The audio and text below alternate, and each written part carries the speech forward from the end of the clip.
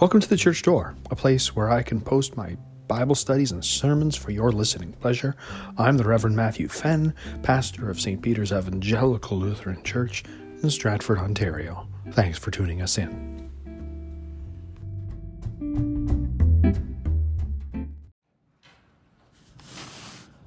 All right, welcome everybody to this morning's Bible class.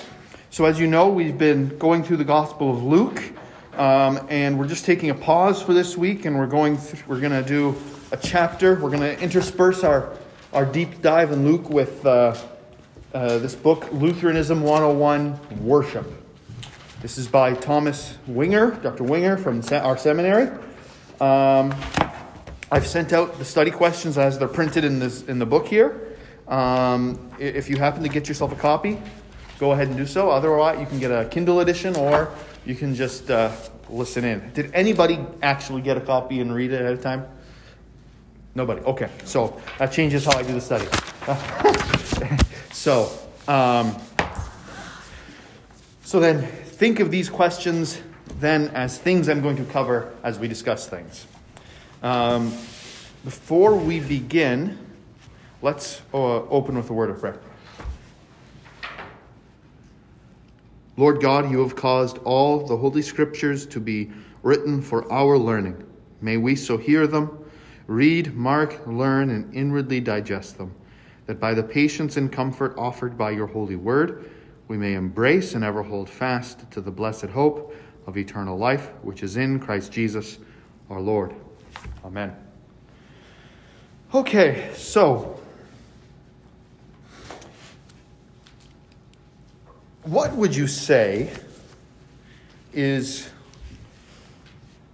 one of the most important how do I say this? What topic, very broad brush, general, did Jesus and the Pharisees debate about the most? If you were to take a guess. Traditions. Now put that with a W on the front. What traditions? What? Worship, right? Worship, and worship specifically relating to specific traditions. If you have a Bible, turn to Matthew 15, verse 9.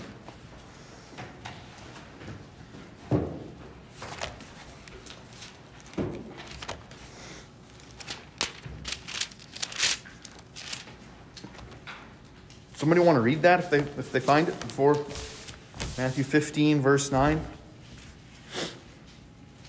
In vain do they worship me, teaching as doctrines the precepts of men. Good. In vain do they worship me, teaching as doctrines the precepts or commandments of men. So Jesus had debates with the Pharisees, and those debates often centered around worship, around traditions. And so we have this line here. When the Pharisees criticized Jesus' disciples for eating without ritually washing their hands, this is part of Jesus' response.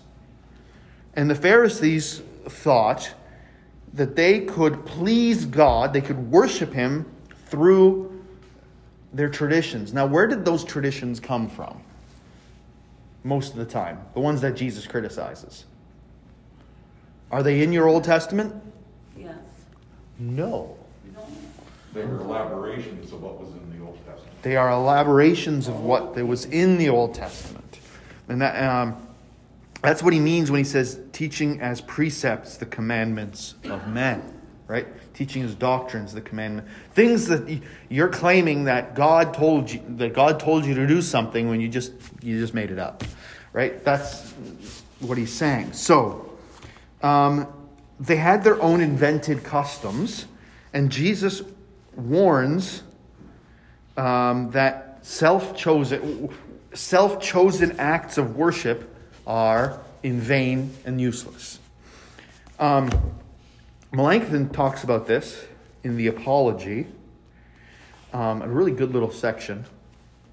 Philip Melanchthon, he says, where we are made certain that rites instituted by men justify without God's command, since nothing may be affirmed of God's will without his works. What if God does not approve of those services? How therefore do the adversaries affirm that they justify? Without God's word or testimony, this can't be affirmed. Paul says, whatever does not come from faith is sin. Since these services have no testimony in God's word, consciences must doubt if they please God. So what's his point? Men make up all kinds of rules and Right. how things should be done. And so when we claim, and so how does that relate to,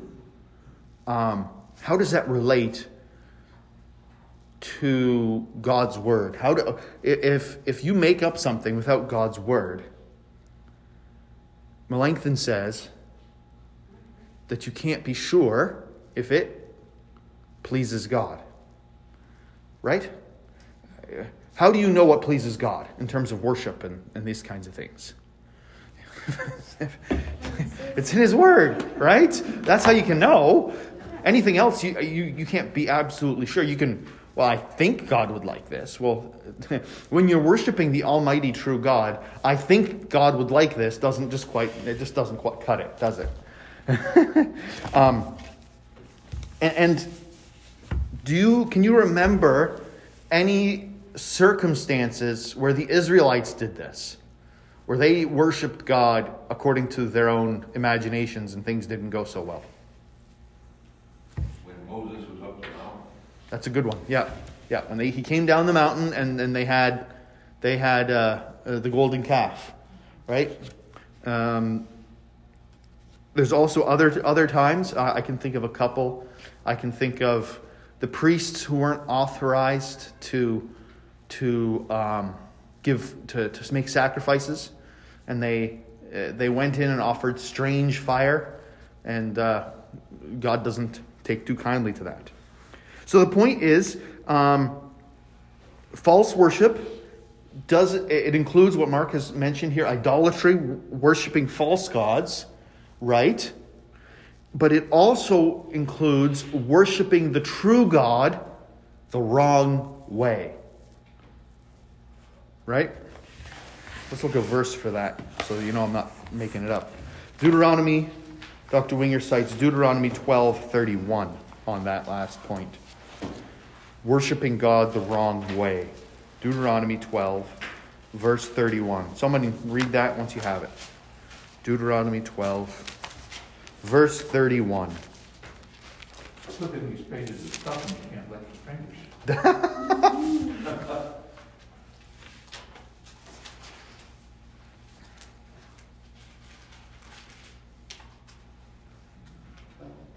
All right, so Deuteronomy 12:31. Someone have that? I do. All right. And you shall not do so to the Lord your God, for every abominable thing which the Lord hates, they have done for their gods. For they even burn their sons and their daughters in the fire to their gods. Right. So ESV there says, you shall not worship the Lord your God in that way. Right? So there's ways in which God does not want to be worshipped. Right?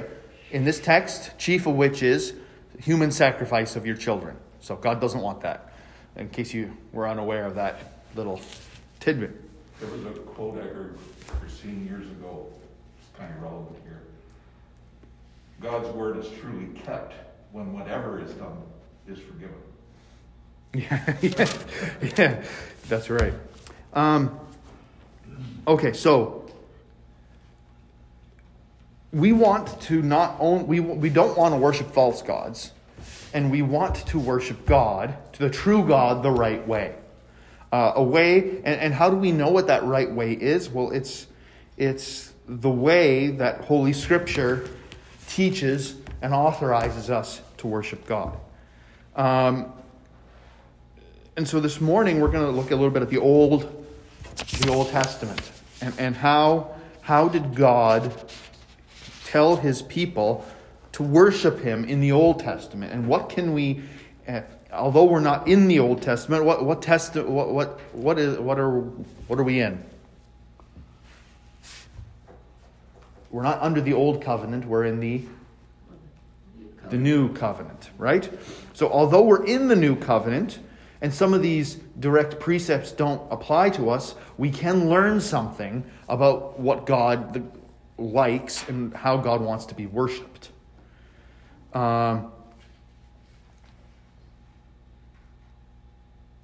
Because the worship in the Old Testament, was it, when it was done according to what God said, was it true worship? Absolutely. It was true worship of the true God, right? And so we can learn something from that. All right. The first thing is the tabernacle. Almost all of you should have a picture of the tabernacle. Take a look at it. What page is it on? It's in your flip to the other page. Oh, I see. I was thinking just of the story of the tabernacle. And Yeah. Well, there's many stories of the tabernacle. The tabernacle, the details are in Exodus, but I sometimes they're Exodus 25 to 31. So there's 6 chapters that detail the tabernacle, which we don't have time to read.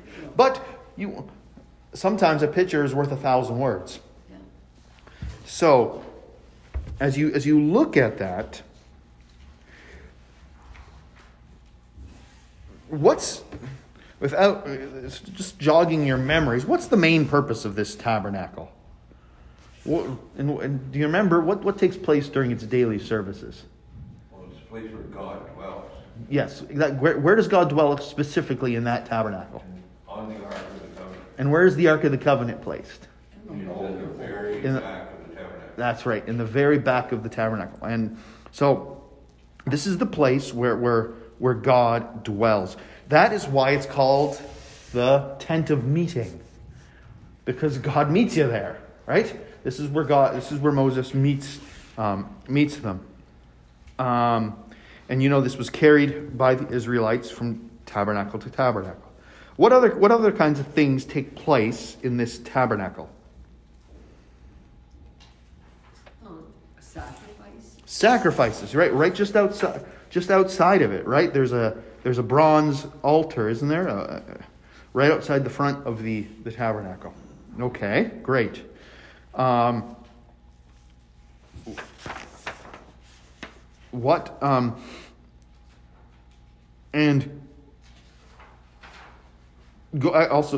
back to what Mark said, God was present there. He's also present because anytime God showed up, what happened? A pillar of cloud came down and covered the tabernacle, right? Indicating that he was present. By the way, in Ezekiel, when the eve before the Babylonian armies destroy Jerusalem, Ezekiel has a vision of the cloud leaving the tabernacle, leaving the temple, leaving the most holies, and it never comes back until Jesus shows up. Right? So that cloud indicates God's presence, and it blesses it blessed the tabernacle, and it blessed the temple when Solomon showed. Remember Solomon, when he's inaugurating it, he's praying this very big prayer, and the whole tabernacle is filled with this cloud of smoke.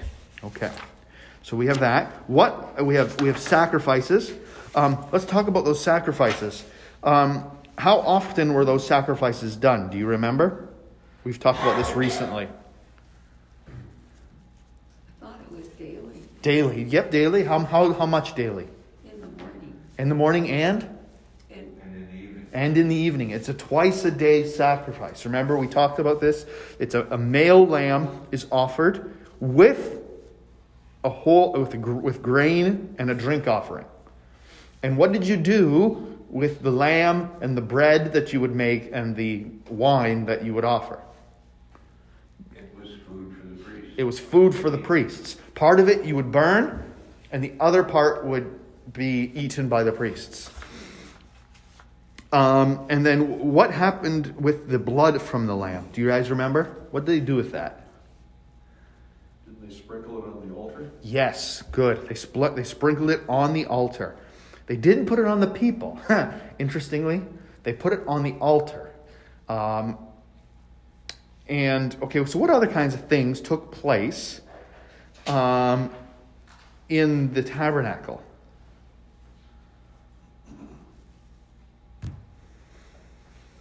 They worshiped. They worshipped, absolutely. So what are a few things that might go along with worship?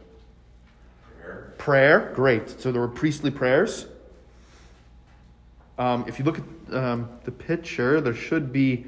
So, when the priests go in daily, what do they do when they go in? They offer something when they go inside the tabernacle. They don't? I thought incense. Incense, absolutely. Yep. So there's prayers, there was incense, all right. And thinking differently, what other kinds of things would you have in worship? Think big picture here.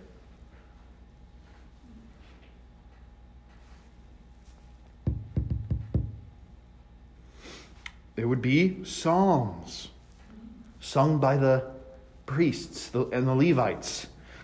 Your psalms are the hymnal of the temple and the tabernacle, collected throughout the ages, right? And there would be a blessing, right?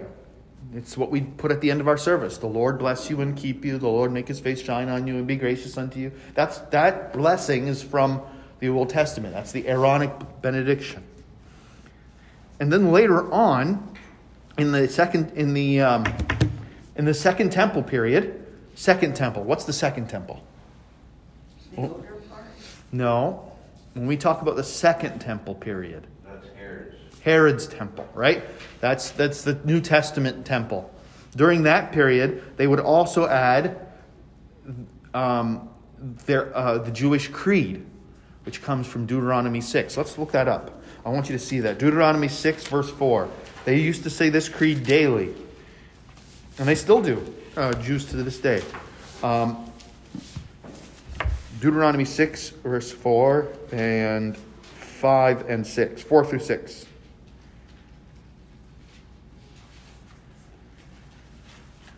Somebody have that? Read it when you get Deuteronomy 6, 4 to 6. Hear, O Israel, the Lord our God is one Lord, and you shall love the Lord your God with all your heart, with all your soul, and with all your might. And these words which I command you this day shall be upon your heart. Right, so that is called the Shema, from the first word in Hebrew, hear. And that's their creed. That's the creedal statement that they pray. So you can see, summarizing this, you have the temple worship, the tabernacle worship. There are sacrifices. The blood is poured out. You have prayers. You have incense to accompany the prayers. You have psalms of praise and thanksgiving sung. You have a sacrificial banquet that's eaten in the temple courts, and the priests having fellowship with God through eating the meal. And that meal, by the way, includes eating a lamb and bread and wine. I wonder where else we hear of eating bread and wine. That doesn't come up later, does it? And you have the priestly blessing, and then the Jews later add. The Jews later add also the recitation of the Ten Commandments, and also this creed found in Deuteronomy 6. And that gives you a snapshot of the tabernacle worship.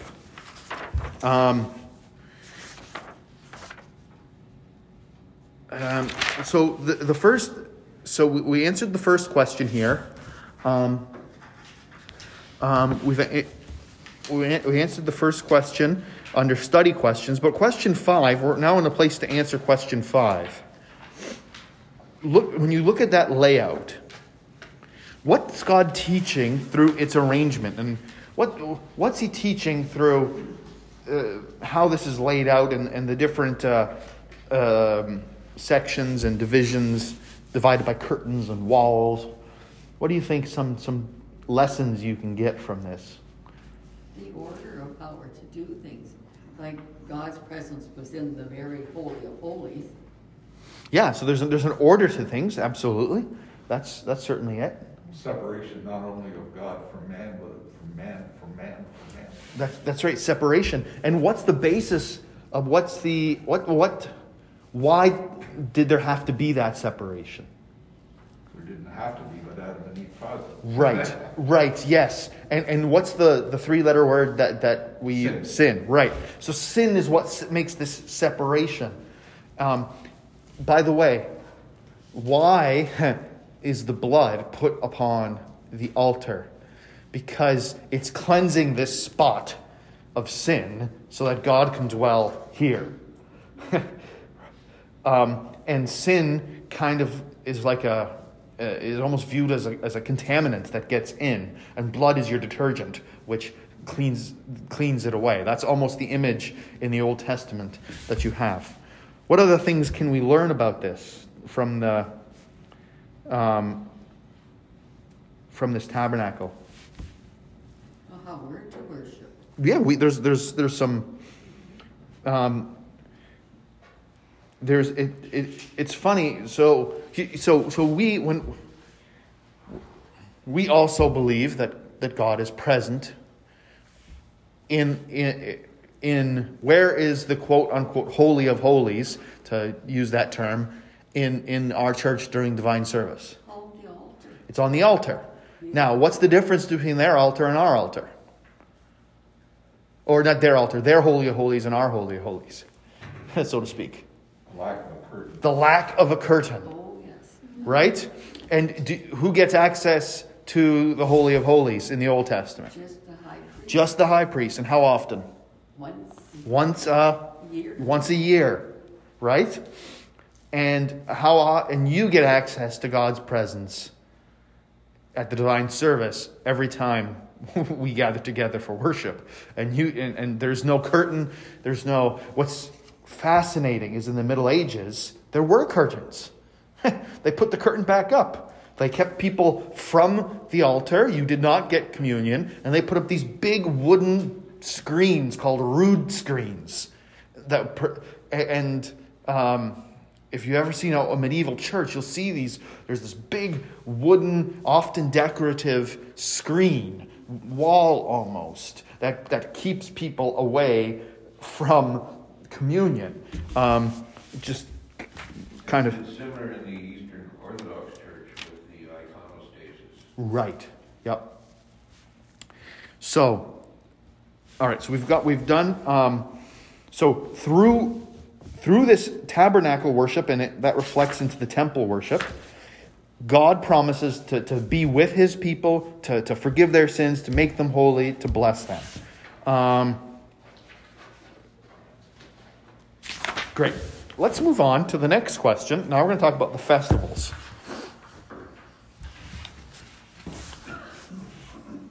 We're going to talk about the festivals. There are 3 main festivals. Let's see how good your memories are here. Can you name me some of the big festivals? I think you can probably get 2 if you think about it pretty good. I'm thinking Passover. Passover? Great. Absolutely. Feast of Tabernacles. Good. Yes, absolutely. What did he say? The Feast of Tabernacles, absolutely. There's another one. Feast of Weeks. Weeks, which is also called Pentecost, right? 50 days after Penta 5, 50 days after Passover. It's great. So you have Passover, you have Pentecost, or the Feast of Weeks, and we've mentioned the Feast of Booths, which is a minor feast. We're missing one more. Still celebrated to this day. Yom Kippur, the Day of Atonement. That comes at the end of the Feast of Trumpets. Isn't that considered the Jewish New Year to this day? I think so. All right, so jump through those. What happens? First, when is Passover? This is, if you don't know any other date of any of the other festivals, there's one you need to know, and that is Passover. Why do you need to know the name of Passover, or the date of Passover? Because that also sets the date of Easter. Well, yes, and it also sets the date of Jesus' death. Right? Because he died on a specific day on the Jewish calendar. That day is the 14th day of Nisan. Right? Jesus is the 14th day of Nisan is Passover, and that is the day that Jesus dies. Okay, so what happens in Passover, the festival? Do you remember? Well, they put the blood around their door. In the first Passover they did, absolutely. But they didn't do that after the first one. Clean all of the yeast out of the house. Clean all the yeast out of the house. And what else did they do in Passover? There were sacrifices of lambs. There were sacrifices of lambs. And you would have a big, large communal meal with a lamb. And you would have, what kind of bread would you have? Unleavened bread. And bitter herbs. And you would have stories told of the Passover in the Old Testament. And it goes on for 7 weeks. And at the end, you have the Feast of First Fruits, which is the first fruits of the barley harvest. Okay, what's the Feast of Pentecost? This one's a bit harder. It's the feast for the grain harvest, but it's also the day where they remember the giving of the law. All right, so that the Feast of Pentecost is when the giving of the law. It's interesting if you look, take a look sometime, go to the giving of the law. And remember, Mark already talked about how with Moses, the golden calf period. Look at how many people were killed when Moses came down from the golden calf. Then jump over to Acts and see how many people were saved on the first day of Pentecost. Tell me, somebody should do that and tell me what they find out about those two numbers. Because they're identical. It's like some 3,000 people are killed at the day because of the golden calf incident, but then on the day of Pentecost in the New Testament, 3,000 people are saved. It's a mirror image. Anyway, that's a little tidbit for you. Okay, and then we've got the Feast of the Day of Atonement. What happens on the Day of Atonement? This one we're pretty familiar with, I think. Does that have something to do with the scapegoat? Yes, this is the scapegoat one. How does the scapegoat thing work? You guys remember? They put all the sins on the goat, and they chase them out of the community, and the sins are taken away with Yeah, and they sacrificed one and sent one out into the forest, the Day of Atonement. That's right. And then you also have the Feast of Booths. That's the one where they make shelters out of tree branches and such, palms and whatnot, and they live for 7 days. To remind them of the wilderness wanderings. Okay, so that's a brief review of the festivals in the Old Testament. So we've kind of answered that question, number 2.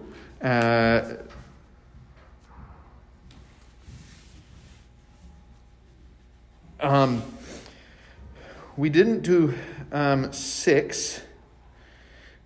Let's do that one. Let's going back to the tabernacle just for a sec. I think we understand this.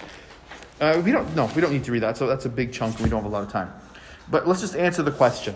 What did Jesus do to make those old divisions in the tabernacle obsolete? What did he do? He died on the cross and rose again. He died on the cross and rose again. Absolutely.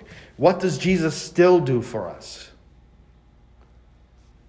He's the mediator between God and man. He's the mediator between God and man. And Hebrews almost depicts Jesus as going into the heavenly sanctuary and offering his own blood on your behalf, pleading for you, praying for you, offering that sacrifice for you. Okay, great. Now, let's discuss number 7. Discuss the significance of the fact that Jesus instituted the Lord's Supper. He died on the cross and rose from the dead during Passover. What's the point? Why does Jesus die at Passover? Because his sacrifice replaced the sacrifice of the lambs at the first Passover. Right. So He saved the people just as God did based on that sacrifice. right. So the Israelites were saved from what? The death of the firstborn child. Right. And also what were they delivered from? The tyranny of Egypt. The tyranny, their slavery to Egypt. And so what are we, because of Jesus' death, what are we saved from? Our sins. Our sin, that's one. Now I'm looking for 3. Sin, death, and the devil. Sin, death, and the devil. There you go. Those are the 3 things that have you captive, right? Sin, death, and the devil. And so Jesus frees you from sin, death, and the devil. Just like Moses frees the Israelites, from their slavery in Egypt. Where you're no longer a slave to sin. You're no longer a slave to death. You're no longer, right, a slave to the devil. Jesus breaks those bonds. This is the new Exodus with a new Israel and a new people of God. Great. Great. Let's talk about the Sabbath. What's the Sabbath?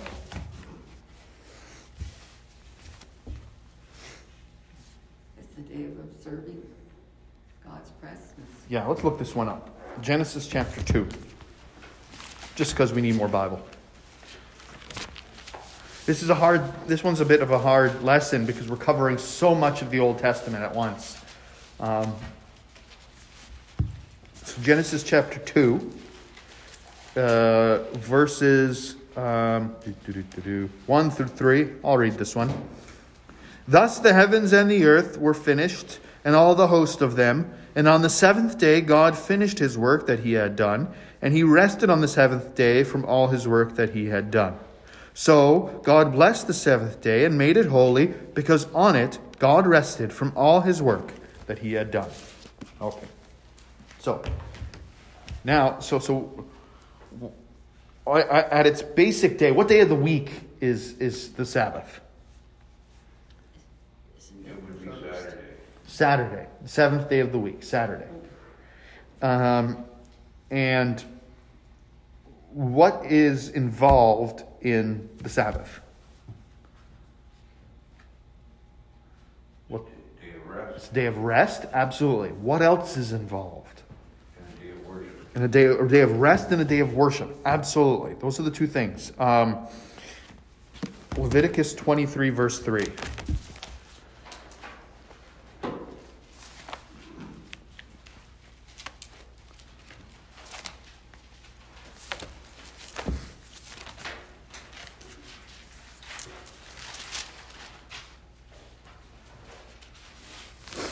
Somebody want to read that?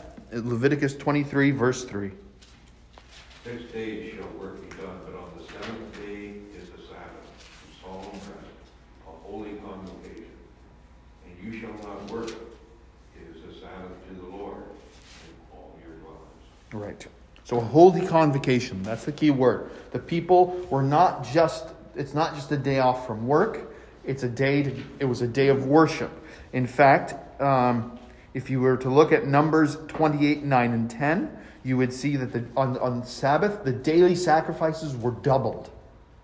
Right? So you offer twice as much sacrifice on that day. And the word of God is proclaimed. There is study and prayer. So, what is the 3rd commandment? Remember the Sabbath day to keep it holy. What does this mean? We should fear and love God, honor God Oh, goodness. We should fear and love God so that we do not despise preaching and God's word, but hold it sacred, gladly hear and learn it. We need remedial catechism memory here. Hey, you know what? That would be a good idea. It would. All right, so that's why you can see now where Luther's grabbing this from. What's the purpose of the Sabbath is not just rest for rest's sake, is it? It's a day to stop resting so you can stop working so you can do something else, and that's worship God. So, looking at question 8, how has the observance of Sunday as a day of rest changed in your lifetime?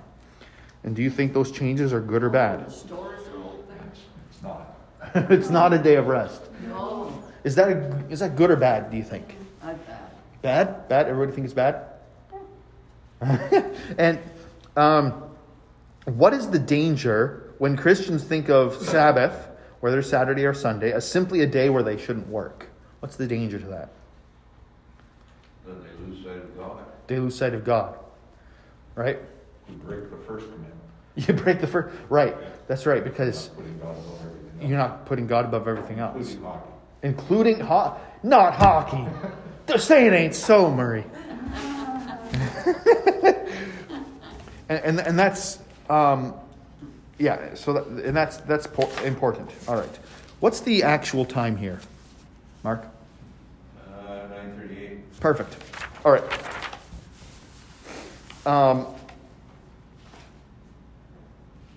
And another point to talk about, a review of my newsletter from a while ago. How often did people in the Old Testament pray? Do you guys remember? Think Every day, how many times? at least twice. At least twice? Sure, I'll accept that. But think about the story of Daniel in the lion's den. What does it say? You guys remember that? Let's look at that. Daniel 6, verse 10.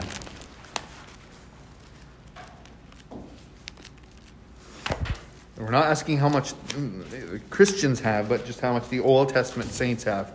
Daniel 6, verse 10. Someone read that when you got it. Daniel chapter 6, verse 10.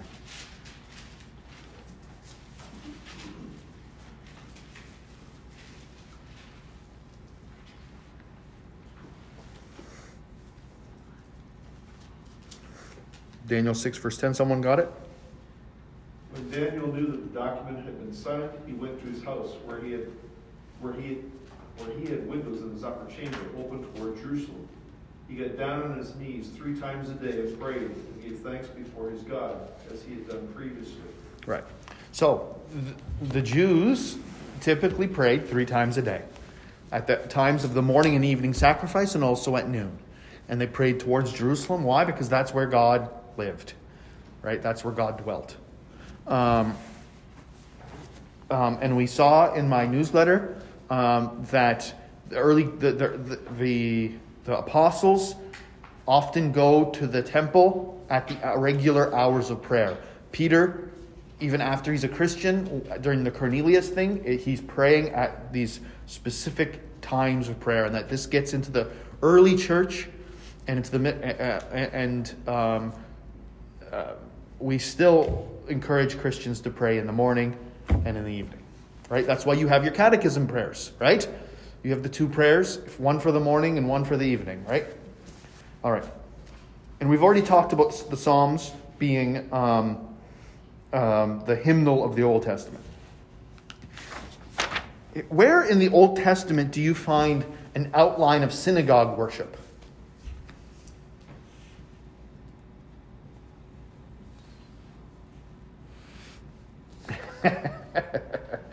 You won't find it in your Old Testament. Synagogue was invented during the exile. Once they didn't have a temple, they needed to come up with a different way to worship. And so they came up with synagogue. Okay, so the synagogue worship then happened on Sabbath. A synagogue could be started when there were 10 Jewish men, and they would get together for God's word and prayer. They would also get together on feast days and different things. Okay, so here are some of the things that they did in the Sabbath, or in the synagogue. They recited their creed, the Shema, as we read. They prayed. There was a benediction. There was a reading from a 3-year series of readings. Not even joking. And the 3-year series went through the Pentateuch and the rest of the Old Testament. After the reading, there was preaching on the text. They sang psalms, and they had some final prayers with a blessing. What does that sound like to you? A very long service. Yes. But what does it remind you of? Right, our service of the word. Our service of the word. In fact, if you take the service of the word, remember that's the service from the opening psalm, which we call the introit, up until the prayer of the church. Right? That structure goes back to the early church, and they got it. They adopted the synagogue worship form into their worship. Right? And That's what the Jews were used to. that's what they were used to. And how did that get spread into the non-Jewish regions like Italy, Rome, these places? Via apostolic teaching. Right? When Paul goes into a city, where does he go first? Wouldn't it be the synagogue? The synagogue. Because there were already Gentiles throughout the Roman Empire who joined up with the synagogue. But they didn't want to go the whole way, so to speak, because it involved a hefty sacrifice. And so, but they were called the God-fearers because they would join. They feared God, but they didn't want to commit the whole way. And so they were already familiar with synagogue worship. That spread already throughout the Roman Empire. And so it's very easy then to piggyback on that, and Christian worship develops out of that. You have the readings of the Old Testament along with the readings of the writings of the apostles. You have psalm singing. You have prayers for the people. You have preaching through preaching on the word, and you have our service of the word comes directly from the synagogue worship, and that's why it's structured that way. And even if you were to go to a service that's not liturgical, if you were to go to any American Protestant church, they will all still loosely follow that thing. There'll be scripture readings, there'll be singing of songs, there'll be prayers, there'll be preaching on the word. You will find, so throughout the Christian church, the order of worship that we have comes from the Bible and comes from the Jews.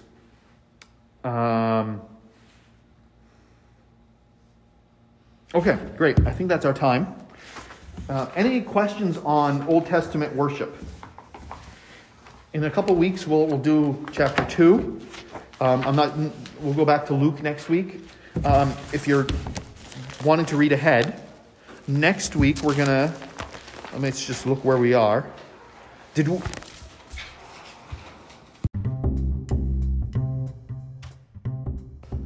You've been listening to The Church Door. Thanks again for tuning in. If you have any comments, questions, or feedback, you can reach me, Pastor Matthew Fenn, at revfenn, REVFENN, at iCloud.com. Look forward to having you with us again next time.